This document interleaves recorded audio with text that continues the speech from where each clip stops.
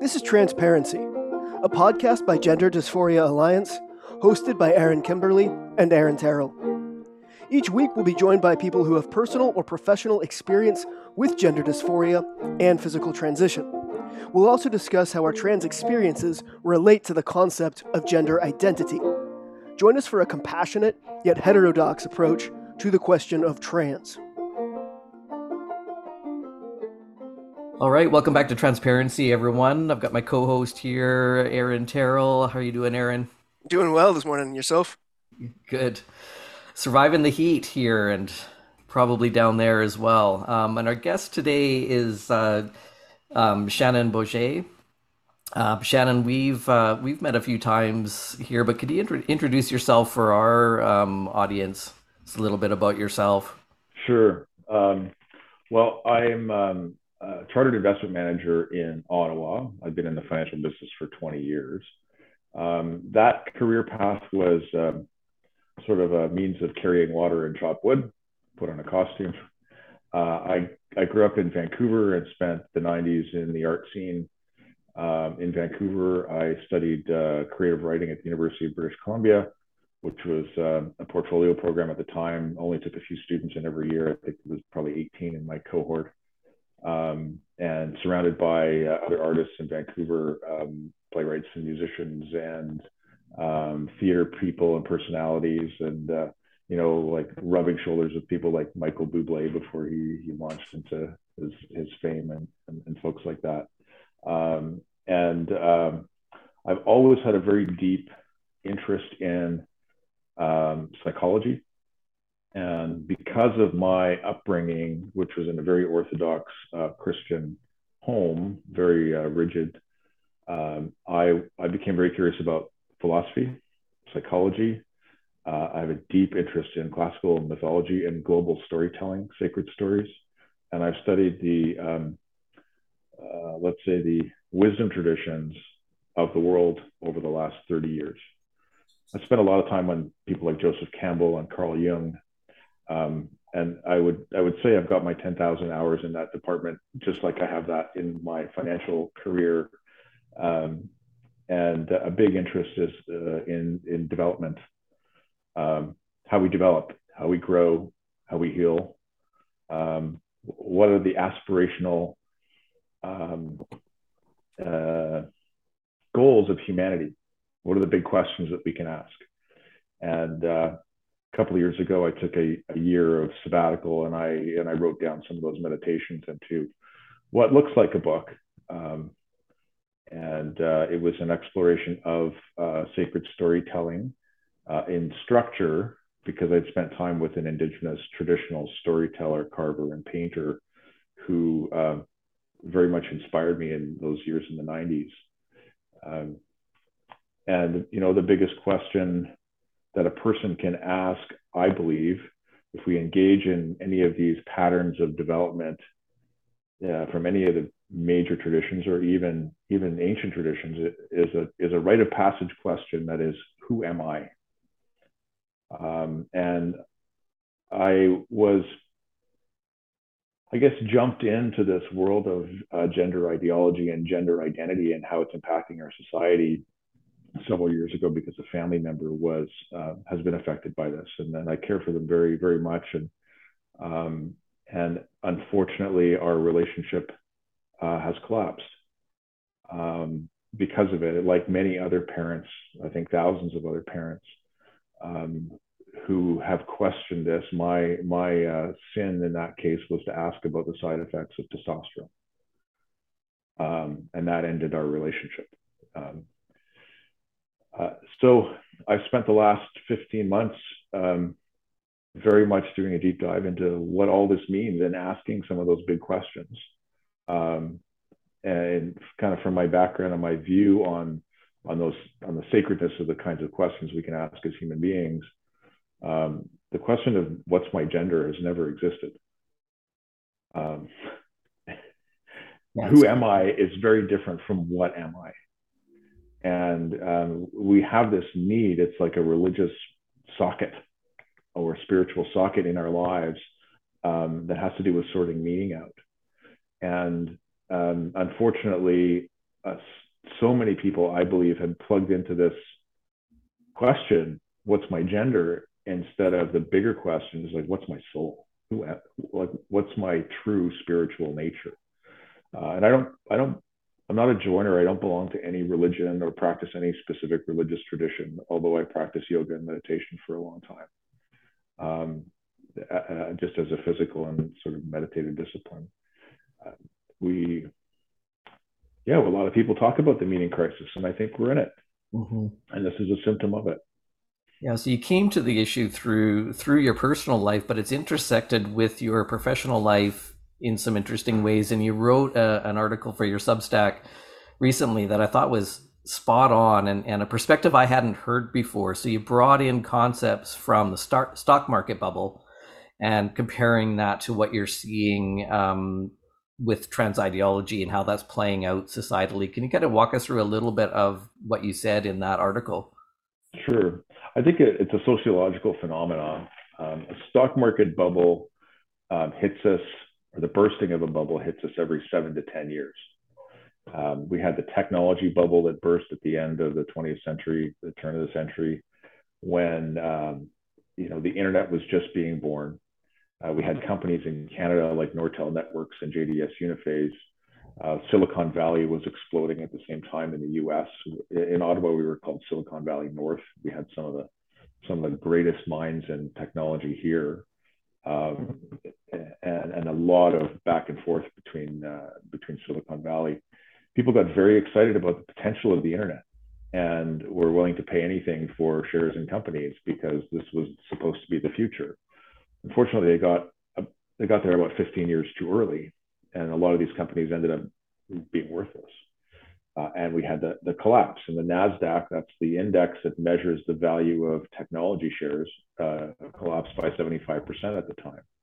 And then in our more recent memories, the US housing crisis and the global financial crisis, where free money, like low interest rates, made money very accessible for home buyers.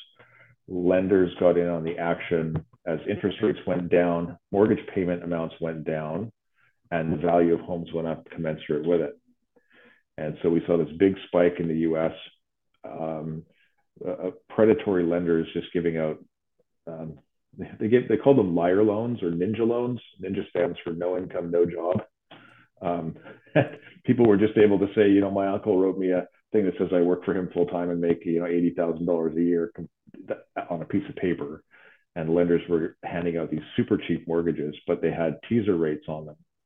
And those teaser rates are a bit like the department store credit card where you go, don't pay for 9 months. And if you wait 9 months and a day, they charge you 28% interest, and they really hammer you with penalties retroactive. So a lot of these mortgages were set up this way. People were making money hand over fist. Houses were going up in value, thought the party would never end.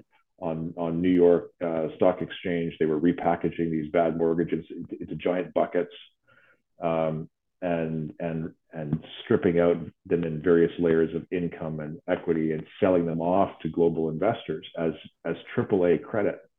And it turns out they weren't. And so it ground the entire global cash flow liquidity to a halt. I happen to be staying in Markham right now, and my brother-in-law is a senior vice president with one of the big Canadian banks. His job at the time was global counterparty risk. He was the vice president of analyzing other banks' balance sheets in the middle of the financial crisis. He has a lot less hair now, and said that, I've heard him say a few times that we were within like 20 minutes of complete global economic disaster, like the end of the economy. So in these situations, people get greedy, and they look at the graph, and the graph is going up, and they think, wow, that graph is going to keep going up forever. So I better buy now because it's going to go up even higher. And when people buy in, the law of supply and demand says, okay, well, now it's become more scarce, so the price goes up even more. And then more people get attracted to it, and they pay even more. And so it's this doubling down or doubling up of a sentiment that this party's never going to end. And then one day the lights come on, and Warren Buffett says, when the tide goes out, you find out who's been swimming naked.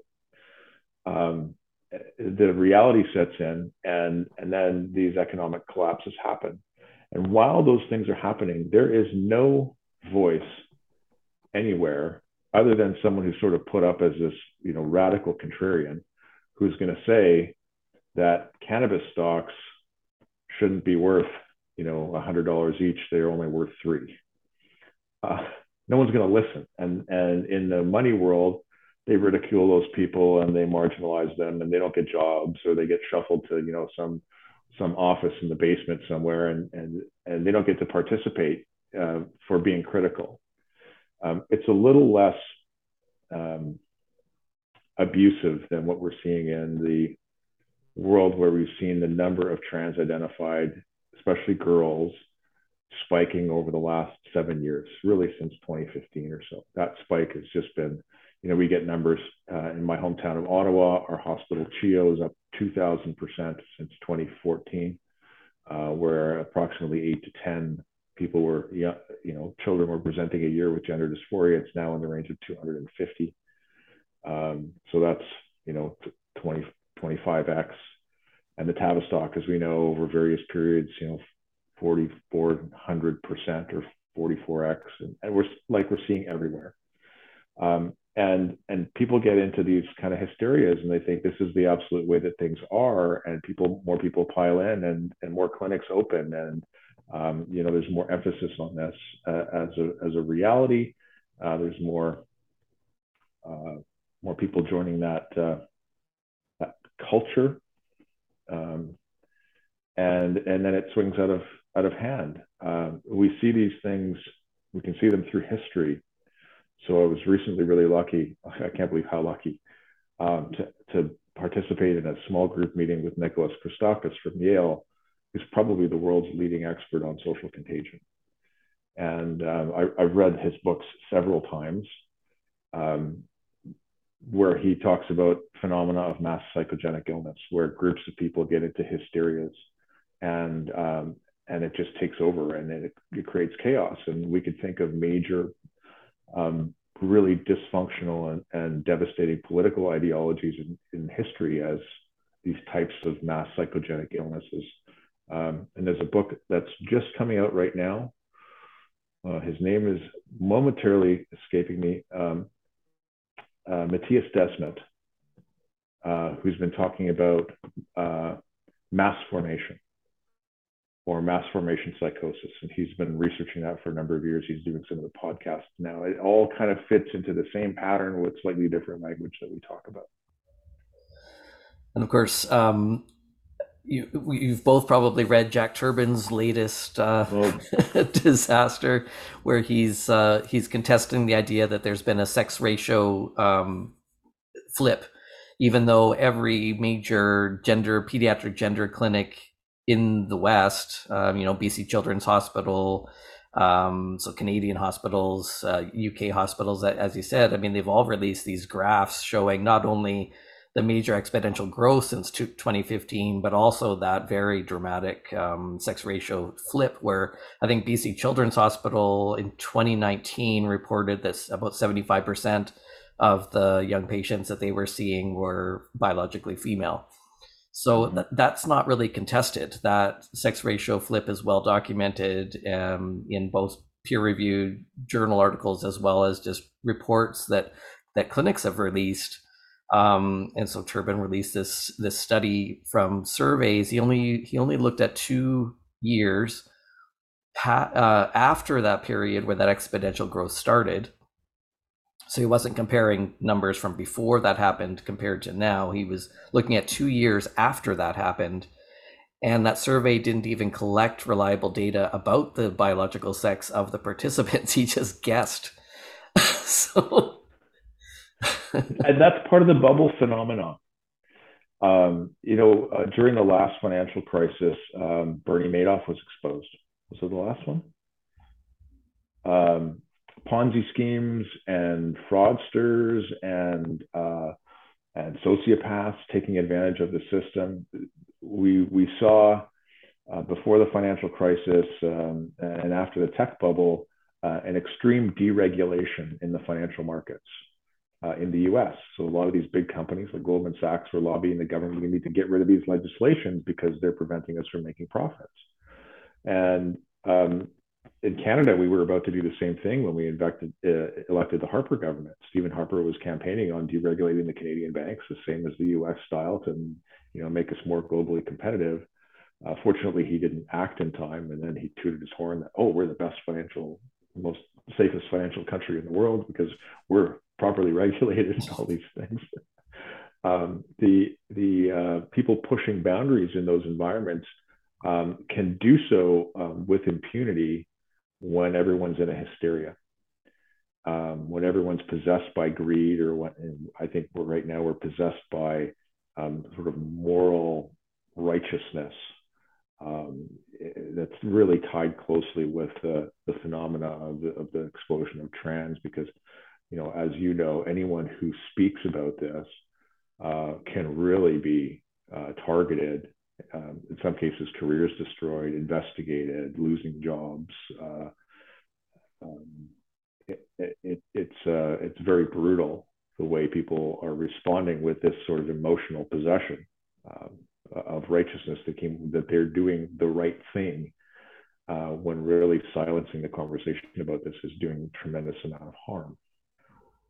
I'm curious about what's the difference between, there's obviously bad actors and people who are motivated by greed and taking advantage of the situation for their own benefit. We could say that Turban among them, and many others, but to me it seems like the majority of influential people in this, they're probably acting out of what they believe to be the best thing. Like they're being altruistic from their perspective. Is kind of the fascinating thing to witness. Mm-hmm. It's certainly not unique in history. And in fact, a lot of human atrocity has been committed under exactly those conditions. People thinking that they're doing the right thing and then justifying the atrocities with a sense of moral righteousness. Like, this must be done for the good of the greater society, or even in the case of so many kids who are being medicalized, for the good of the children. With these bubbles, the formation that we see right now, when we compare the graph of the explosion in numbers of trans identification presentation to gender clinics of kids, looks exactly like some of the major spikes in stock market bubbles. The graph just goes pretty much stratospheric, and then it comes down just as fast. I hesitate to make predictions. And we're starting to see some of the cascading stories that indicate that we might be at a point where this could be popping. The closure of the Tavistock GIDS, and following on the release of the interim CAS report, where they restricted sort of interventions at the Tavistock for kids under 18, and now ordering them closed by next year. All kinds of breaking news. Like last week in the UK, or 10 days ago in the UK, there was probably 3 or 4 major stories about vindications of people who are pushing back against this kind of ideological fervor. I can't remember the woman's name who fought against her law society for believing in biological sex, and having been discriminated against and losing her job, her role there, because of her statements about the reality of biological sex. Mm-hmm. And the courts vindicated her. So there's a lot of this stuff that's happening, and similar to when the U.S. crisis began to unwind, there was some news like this. There's some problem over here, and people who were trying to articulate the problem and communicate it to the regulators, to the public, to investors, to the ratings agencies like Standards and Poor's, who just nobody wanted to listen. Suddenly, there's some head scratching going on, could this be a possibility? And that was May of 2007. And by September of 2007, only a couple of months, there was major government intervention. And then it took another year for that to really process. So September of 07 to September of 08. 08, we saw that moment where my brother-in-law describes it as like we were this close to the end of the world. And then it was digested out by about March of the following year. So it created a really monumental emotional shift from greed, unbridled, to fear. Those are the two markets that really run the investment world. And humans have had like strictures against unbridled greed for a very long time. It's one of the sins, right? Another one is pride, and pride, as it translates, as one of the classic cardinal sins, the sins of the four directions, is like narcissistic belief in an idea, like I'm so smart and I'm so right, and I'm not going to let anybody else tell me anything, and I'm gonna move through the world like that. It's one of the other sins, and that's kind of what I believe were the flavor or the driver, the sin that's behind some of this. There are others, but that's what I wrote about in my piece on Substack. One of the things that we're trying to do with the Gender Dysphoria Alliance is clarify what is gender dysphoria, to really highlight the fact that what's happening right now, especially since that, around that 2015 period and that huge spike, that really has nothing to do with gender dysphoria. But the whole movement is, under the guise of supporting those of us who had gender dysphoria, when really it has nothing to do with gender dysphoria. And unfortunately, it's people with gender dysphoria that are going to experience the hardship of when this thing crashes. But what's happened, this sort of mass formation that's happened, it's very ideological, coupled with money. Yeah. And at the expense of evidence-based treatment and understanding of gender dysphoria. Yeah. That's the parallel when the regulations get thrown out, right? Scientific process, the Hippocratic oath versus do no harm, the gatekeeping boundaries that were, demanded to be removed over the last few years as being transphobic, and all those barriers that protected people have been torn away, just like the deregulation in the U.S. banks over greed. And possibly that was in some way altruistically motivated. We don't really know. Possibly there was more sort of selfish, sort of large scale corporate, pharmaceutical. I see the Denton's report and recommendations have surfaced again online. I was seeing it, retweeted and moving around Twitter in the last week or so.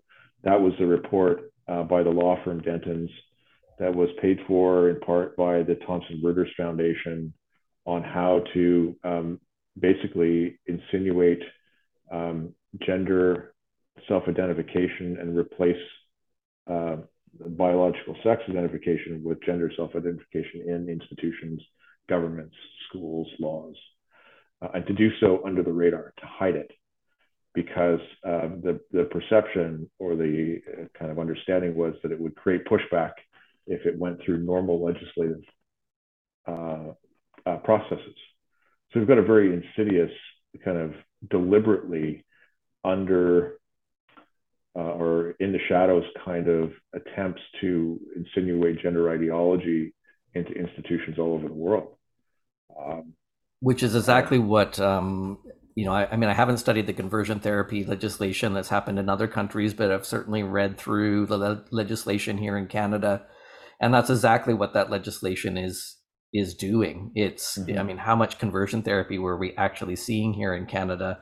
And there's no research on the impact of psychotherapy on gender dysphoria. They're conflating conversion efforts that have been done in the past for homosexuality and conflating that with what they're claiming as conversion efforts for gender dysphoria. But really the whole point of that legislation was to through a backdoor hidden attempt to code queer theory into law and legislation. Mm-hmm. Yeah, I think a lot of people are asking that question. What is gender dysphoria? Um, is it the same phenomena that's happening, or is it something else? A lot of people are asking the questions about social contagion in different language, like mass hysteria or mass formation or psychogenic illness, or uh, and I've been asking ever since this really hit me um, at the beginning of last summer. What can I do about this?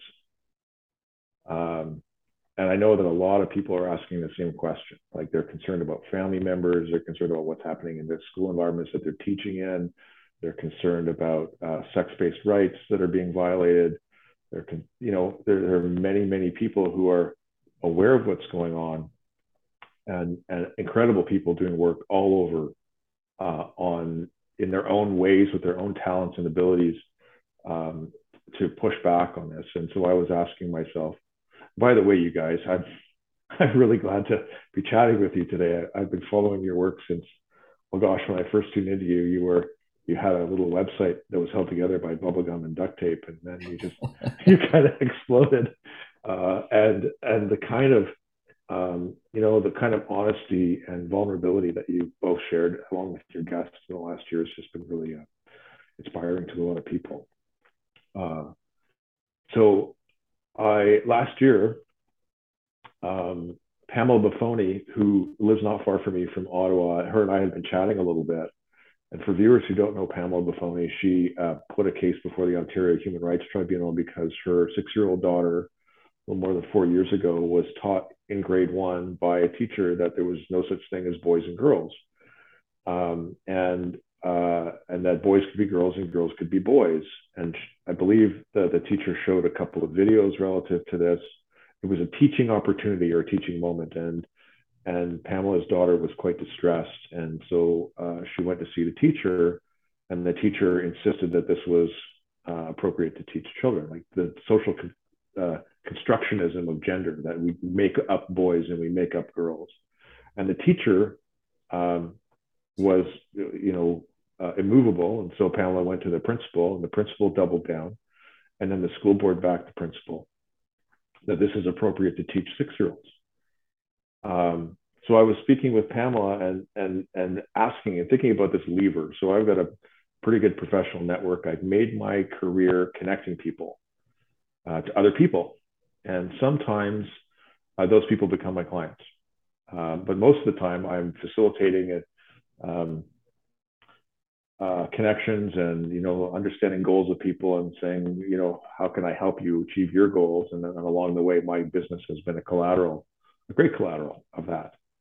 And I've developed a pretty good LinkedIn network local to Ottawa for me, where I've connected with a lot of business owners and professionals and lawyers and accountants. And I said, I think I'm going to start talking about this on LinkedIn.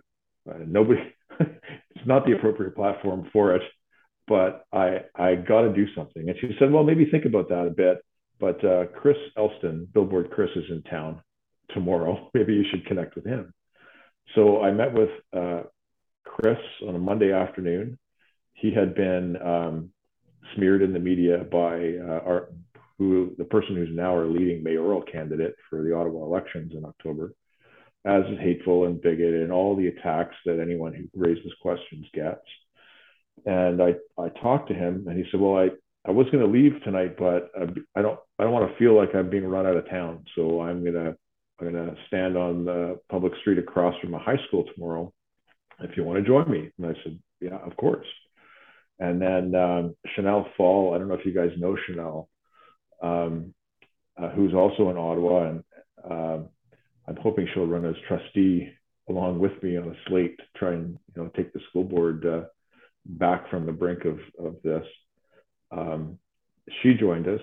Chris was assaulted within about 5 minutes of us taking out the signs and standing on the corner. The car slammed on its brakes, and the guy got out and started pushing him around and yelling just bizarre accusations about us violating his rights by being on a public street and exercising freedom of expression. And then the next day, between the OCDSB sending a letter to everybody in the school district, all parents and faculty, about hate and bigotry and no room for this, and Catherine McKenney, who's running for mayor, getting on media and saying the same thing. They whipped up the Rainbow Carleton Coalition, which is the two university activist groups, and we were mobbed by about 300 people. Chris was, again, he was shoved around and prodded and spray painted and had liquid poured on him, and the police sort of looked on while his car was vandalized, and I walked away from that completely stunned. Like, what? Like, this is way bigger and way scarier than I thought. And all these people were calling us bullies. They're calling us the angry ones. They're telling us that we're wishing violence and death on trans people. And there are so many people with good hearts who are trying to raise awareness of this. Gender dysphoria is, from what I'm understanding, is like, it's a very difficult experience, and I've heard you guys talk about it. And it's not to be minimized at all. And we need appropriate pathways, evidence-based, to help people. So after that, I in my networking exercises, I met a woman I'd known for some time, but she is the president of a leading artificial intelligence machine learning company. And there's a few really interesting ones in Canada. She has had concerns herself about what she's seeing with friends of her children, and experienced some of the really aggressive pushback from one of her kids about getting someone's pronouns right or wrong, and being phobic and all of that stuff. And she kind of said, well, like, I'm worried about this. Why don't I run a query and see what's happened? So she deployed this machine learning tool, and the tool does things like market research and behavioral decision-making analysis from publicly available data on the internet, Twitter, Reddit, various other text-based platforms. And they become really good because they can get big sample sizes of the population in determining public opinion, way better than traditional polling methods. And what we saw in 2016 and in the 2020 elections is our traditional polling methods of phone calling are failing. And so some of these technological tools that involve learning algorithms, artificial intelligence, start to help to map some of how these decisions get made. And she was able to say, well, we got kind of an aggregate and identified about 75,000 conversations happening about this in Canada. And it spiked after this event because of what happened to you guys and the impact on the media and the social media conversations that happened. So, Chris Elston, Billboard Chris, his goal is to simulate conversation. So we were able to get data to say, you're doing it, it's working. And we were able to get data that said the overwhelming, maybe a stretch of a word, but more than 60% of the general public was against puberty blockers and these types of medical interventions on kids. Whereas the activists would like us to believe that, critics are in the minority. Most people aren't really on board with this. So that began a conversation, and Pamela, through GenSpect and through some of her connections, said, well, would you like me to introduce you to Lisa? And so began a conversation with Lisa Littman. We invited Lisa Marciano, who's a Jungian analyst, to be part of our advisory group. She published in 2016 about social contagion in Quillette. Had some conversations. She was one of the early people raising sounding. Yeah. Jane Wheeler from Rethink Identity Medicine Ethics. She's incredible. Helena joined our advisory group. Helena Kirshner, who's very well known detransitioner, and some others who I can't name because of their current positions, but we have a cognitive scientist who's advising us. So we've got Littman Research Foundation and we're preparing to launch, to fund and launch a formal medium-term artificial intelligence mapping of what's happening online and what's been happening since as far back as 2012. So this tool, because data on the internet never goes away, our first stage is going to be just to go out and identify a large sample group. And people who follow this may know that Lisa Littman has faced a lot of criticism. One of the criticisms is a sampling method that's sort of part of the nature of work that she's doing. She's doing qualitative analysis with relatively small groups of people to understand trends and patterns. The ROGD label has been misconstrued many times as a diagnosis, which it's not. It's a descriptive term, and she's faced all kinds of criticism. But it looks like we'll be able to put together independent, peer-reviewable data sets with sample populations in the tens of thousands of people. And we'll be able to go back in time with the data and research to understand how this trend has emerged, what some of the outside influences have been. For example, I Am Jazz, reality TV in 2015, Caitlyn Jenner, there's been a lot of public awareness rising as this has been happening. And I've likened this, so I've traveled a lot in my life. And I draw a distinction. I learned this from someone I met tree planting in northern BC when I was in university, who said the difference between a traveler and a tourist is the traveler goes to see what's there, while the tourist goes to see what they want to see. So we're going to deploy this algorithm as a traveler into these spaces, Twitter, Tumblr, and Reddit. And we're going to be able to identify these unique, independent data points or I guess people, and strip all of the identifiers away. So for ethical reasons, we never want to have any identifiers in this kind of research. We want to understand what's happening in aggregate. And the machine learning has the ability to find independent inputs by the tens of thousands, and then to identify patterns, patterns of decision-making, patterns of influence, patterns of persuasion, new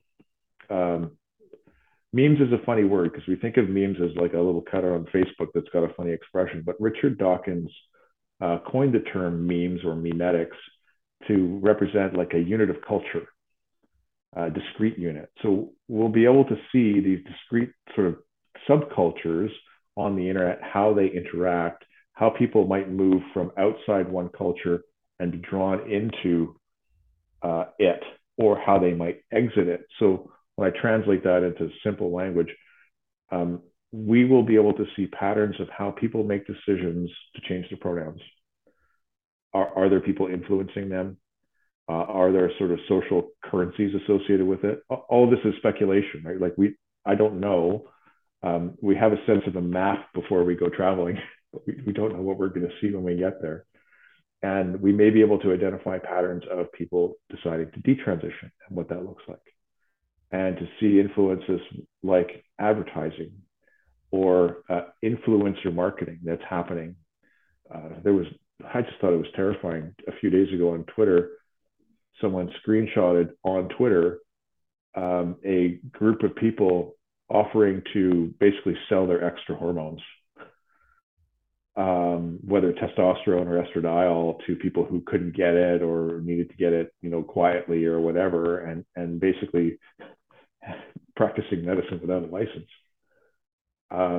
There's a big interest for Jane Wheeler and Rethink Identity Medicine Ethics, who's looking at kind of dark persuasion and efforts to get behind restrictions on marketing of medical practices online, things like that.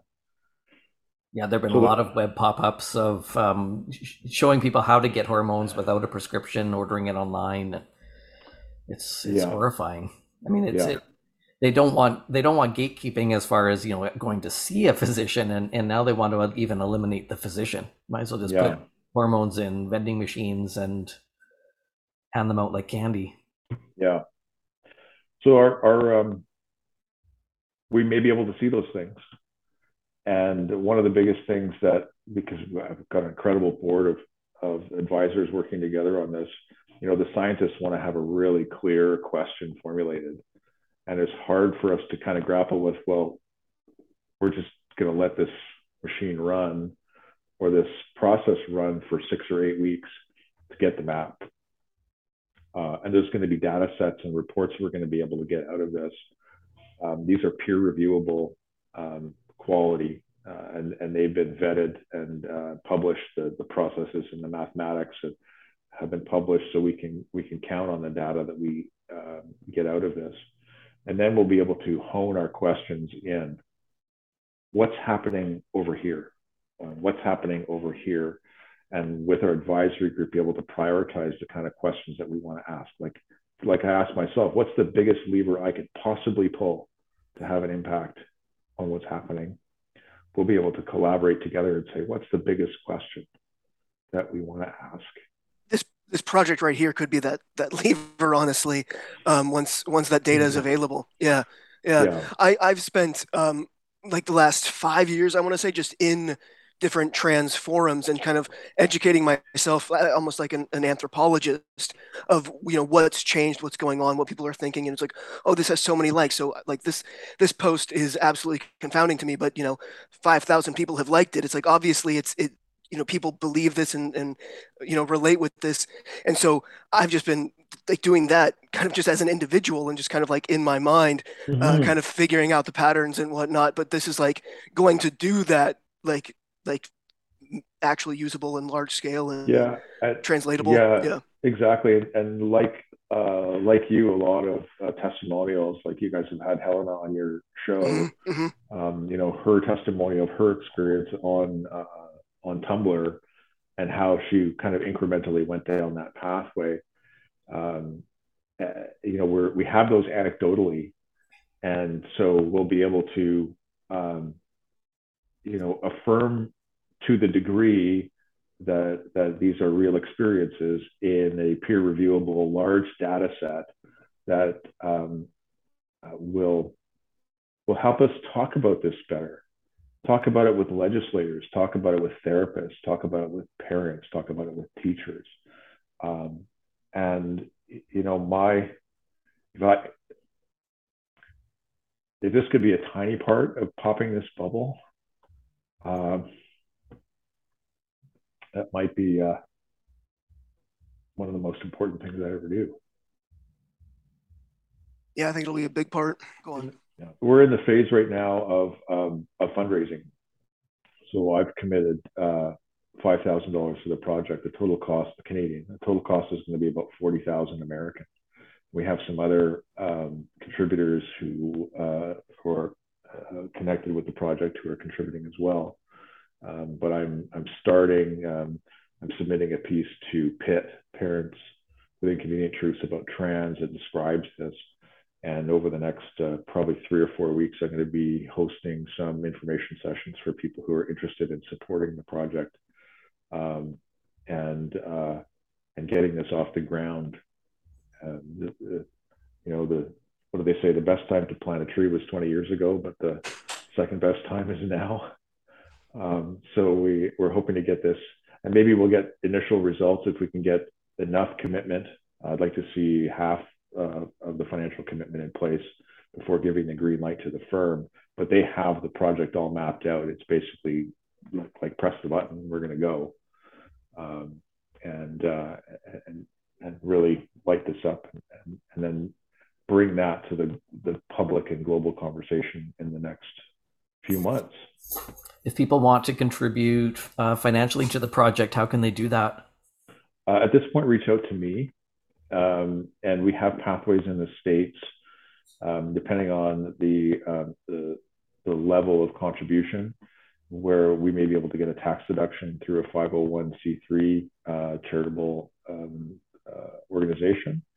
Charitable status in Canada is a little more difficult. So I don't expect to be able to get a tax deduction for my contribution, but that's just what it is.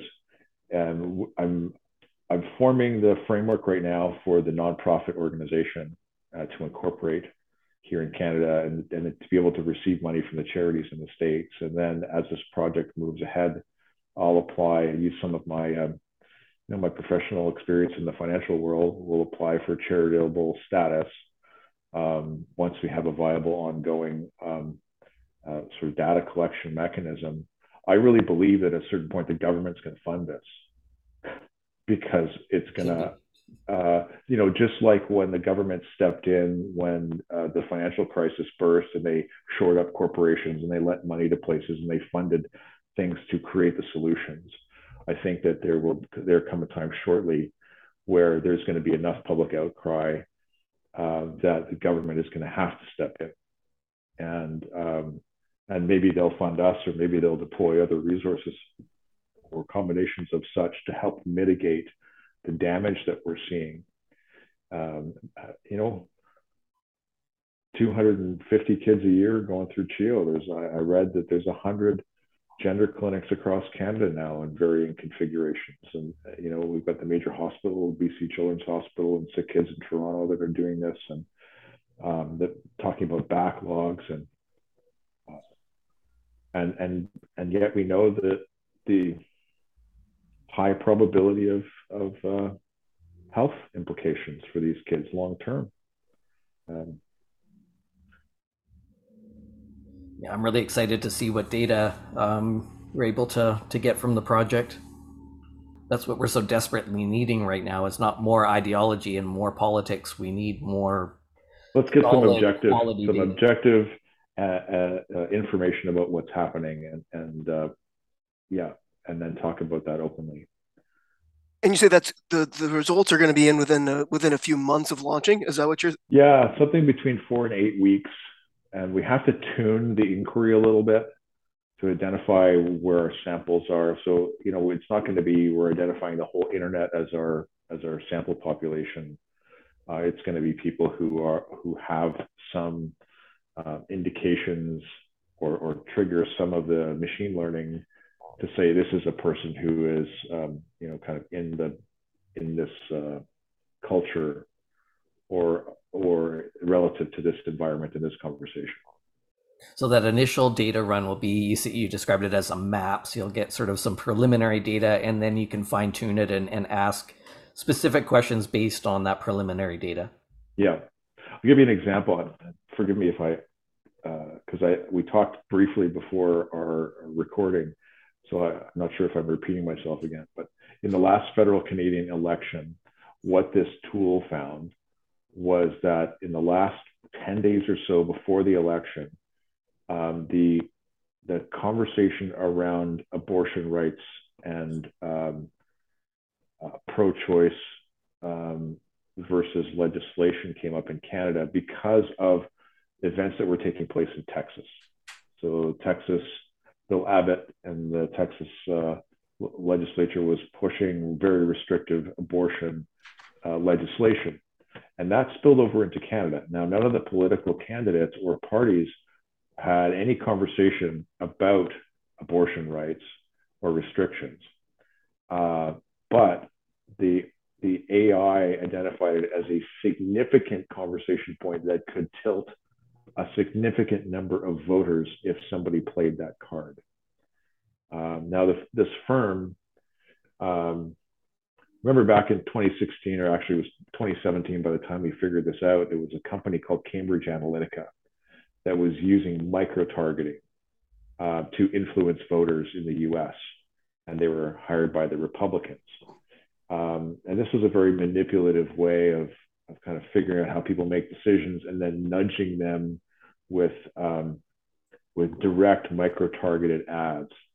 The Cambridge Analytica system is similar to what this system is, but in the kind of hacker online world, we distinguish between good actors and bad actors, white hats versus black hats. So this organization is very and I've known the CEO and the chief scientist for probably I've known the CEO for at least 10 years. Um, they are very ethical in their use of data, and that's been part of our conversation. So they recognize the profound impact that technology like this can have, and protect how it can be used, which I appreciate a lot. What one thing I keep wondering is what you so you obviously are very familiar with bubbles and the bursting in the past when we talk about like financial bubbles and whatnot. The impact, well, like in the housing crisis, that was obviously felt very, very far reaching into individual lives. But I think this is going to take a very different, it's going to look very different when the bubble bursts, um, as far as, individual families, individual well, institutions, eh, Yeah. like all the backing, like things that were going on financially, that happens, offline behind closed doors. These are individual financial decisions and, um, you know, um, strategies that are, but this has all been so completely public and individual, like people's health, in family structures and like all these Yeah. things are, it's so visible. Do you have any thoughts on what that's going to look like? This specific, um, you know, I think it's going. I think we're seeing that we're going to see the end of this within 2 to 5 years. Is my estimation, a very uneducated estimation. But I just can't stop thinking about what it's going to look like after the fact. Yeah. I think it's a question so many of us are asking. Is this going to end? How is it going to end? When's it going to end? If this follows the pattern of a bubble bursting, it bursts very quickly. And the graph that went straight up ends up coming almost straight down. So I mean that's the case with Tavistock. Their graph went straight up. They're not doing uh, they're not treating people anymore, and so the graph has gone straight down. The financial bubble when it burst, we're still feeling impacts of that. That was 12 years, 14 years ago. The economic impacts of that have had long-term consequences to the general public in the United States. The gap between the rich and the poor over the last decade has dramatically widened. People are suffering and frustrated, and then a lot of that came out during COVID with anxiety and resentment and pushback against government and this anti-capitalist sentiment we're seeing an awful lot of. Um, I, as the gender bubble bursts, if that's the pattern that it follows, I don't think we're going to see an increased trust in institutions. There's going to be an awful lot of questions. There's going to be major inquiries, congressional inquiries in the United States. There's going to be royal commissions of inquiry here in Canada. We'll have similar undertakings and hopefully with more strident structuring to the inquiries into missing and murdered Indigenous women, or the Truth and Reconciliation Commission that we had in Canada in the last 10 years, and the results of the inquiries into residential schools and our treatment of Indigenous here in Canada. That's the level of healing. That's the level of transparency that we're going to have to go through to make sense of this. And there are a lot of human casualties here. A lot of people in the States, in the financial bubble, they lost their homes, they lost everything. The companies that they worked for just stopped existing. Places were gutted in terms of real estate. Places like Detroit, Las Vegas was hit really hard. Like many cities in the States were just devastated by the collapse of the real estate market. And we're going to see, obviously in different flavors, but there's going to be questions within school systems and at all levels of government. And because, we've heard a lot about systemic racism and systemic, right? This is the sort of wokeness of systemic privilege, but we have basically a school to medicalization pipeline happening in Canada. Kids are being taught in grade 1 that there's no such thing as biological sex, and this is defended, right? And you can be a boy or you can be a girl. So at that level of psychological development, kids don't have the capacity to comprehend this. I mean, the question of who you are, and I would put it to viewers and maybe to you guys as well. Like, I think we're all about the same age. I turned 50 not long ago, and I still don't have a full answer to that question. Like, who I am is constantly evolving, and I get to know myself better and better the older I get. I feel like I become more myself. Mm-hmm. Um, the We're going to be asking ourselves that question at everywhere these institutions have been part of the system. So the schools are. Someone in BC contacted me. He said, "What should I do? My kid was exposed to this at their preschool in literature, and they're about to go to kindergarten. And so the preschool is part of this systemic problem. The schools and SOGI in BC is part of the systemic problems. And then we have, the internet is part of the systemic problem. We have it legislated as part of the problem. We have, the human rights capture of human rights legislation interpretations of what human rights are in this context. It's all like it's spread tentacles everywhere. So how do we unwind that? How do we reconcile that? It's a bigger question. What's the biggest lever for me? Especially for those of us on the left, because it's become such a polarized, divided, divisive issue that tends to be split down party lines. And I think, it tends to be left-leaning people that are full on board with these ideologies. Yeah. Partly that's a oppositional defiance to the right. We're just going to categorically reject anything you say because you're you and you're on the right.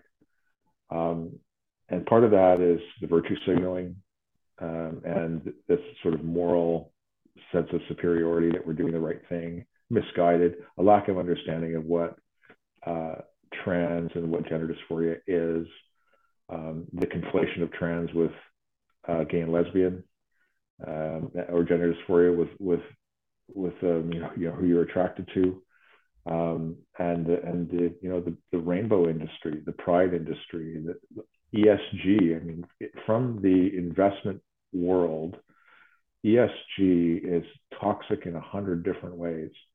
But companies now fight because they get ranked on these environmental, social, and governance criteria on a real-time basis, and that has an impact on their stock value. So there's perverse incentives in corporations, like, there's a bank in Canada, I'm not going to name it, but like Forever Progressing, and the rainbows just wraps their building, and this is the bank. So it's very hard when these progressive ideas are cloaked in virtue, and everywhere we turn to be the person who says, whoa, like we need to pump the brakes. And I come from the left. I voted Liberal for 30 years. Very consistently, I have a strong belief in social institutions and, social support and giving people a hand up in life and helping, rather than individualism. But the left has just gone way left, and now I'm frequently called a white supremacist and a bigot and a transphobe and a Nazi, and like we've all been called it all at this point. Well, thanks so much for coming on and talking to us. I'm really excited for your project, and I'm looking forward to seeing that when it's finally published. Me too. I hope it makes a difference. And if anyone would like any more information or to know when we're going to give some information sessions, I'm going to try and invite some of our board into each of those meetings so that we have someone from the team represented in those conversations. And we're putting together a white paper, finalizing right now. So, the piece that's going up in Pitt is general. And I've talked in generalities here, but there are we want to contextualize what we're doing with a good, rigorous scientific background. And that's not my, I'm finance, and that's the world that I live in. But the people who are coming from the science side really want to make sure that we're clear about what this is about and provide the proper context and the proper references and and then to seat this within the best possible scientific rigor that we can apply. I think it's going to have a massive and very, very useful impact. So thank you very much for doing that. It's my duty. I just happen to be a guy who knows people who connect people, and that's I was just gonna say that's all we can do is whatever we can do, whatever our speciality is, whatever we can contribute. It's like contribute that. That's yeah. It's definitely a welcome contribution. Yeah, well, thanks. Terrific. Thanks so much. It's been great to talk to you again. Thank you, guys, and Aaron. It's great seeing you again. I was going to try and get out to BC again this fall. That's not going to happen, but I got word my stepson's moving to Kelowna. So we have an excuse to get kind of in your neck of the woods again, maybe in the next year. It'd be great to catch up and that'll be great and have a tea together again. And Aaron T, very nice to meet you. You as well. Thanks, guys. Thanks for joining us for this episode of the Transparency Podcast.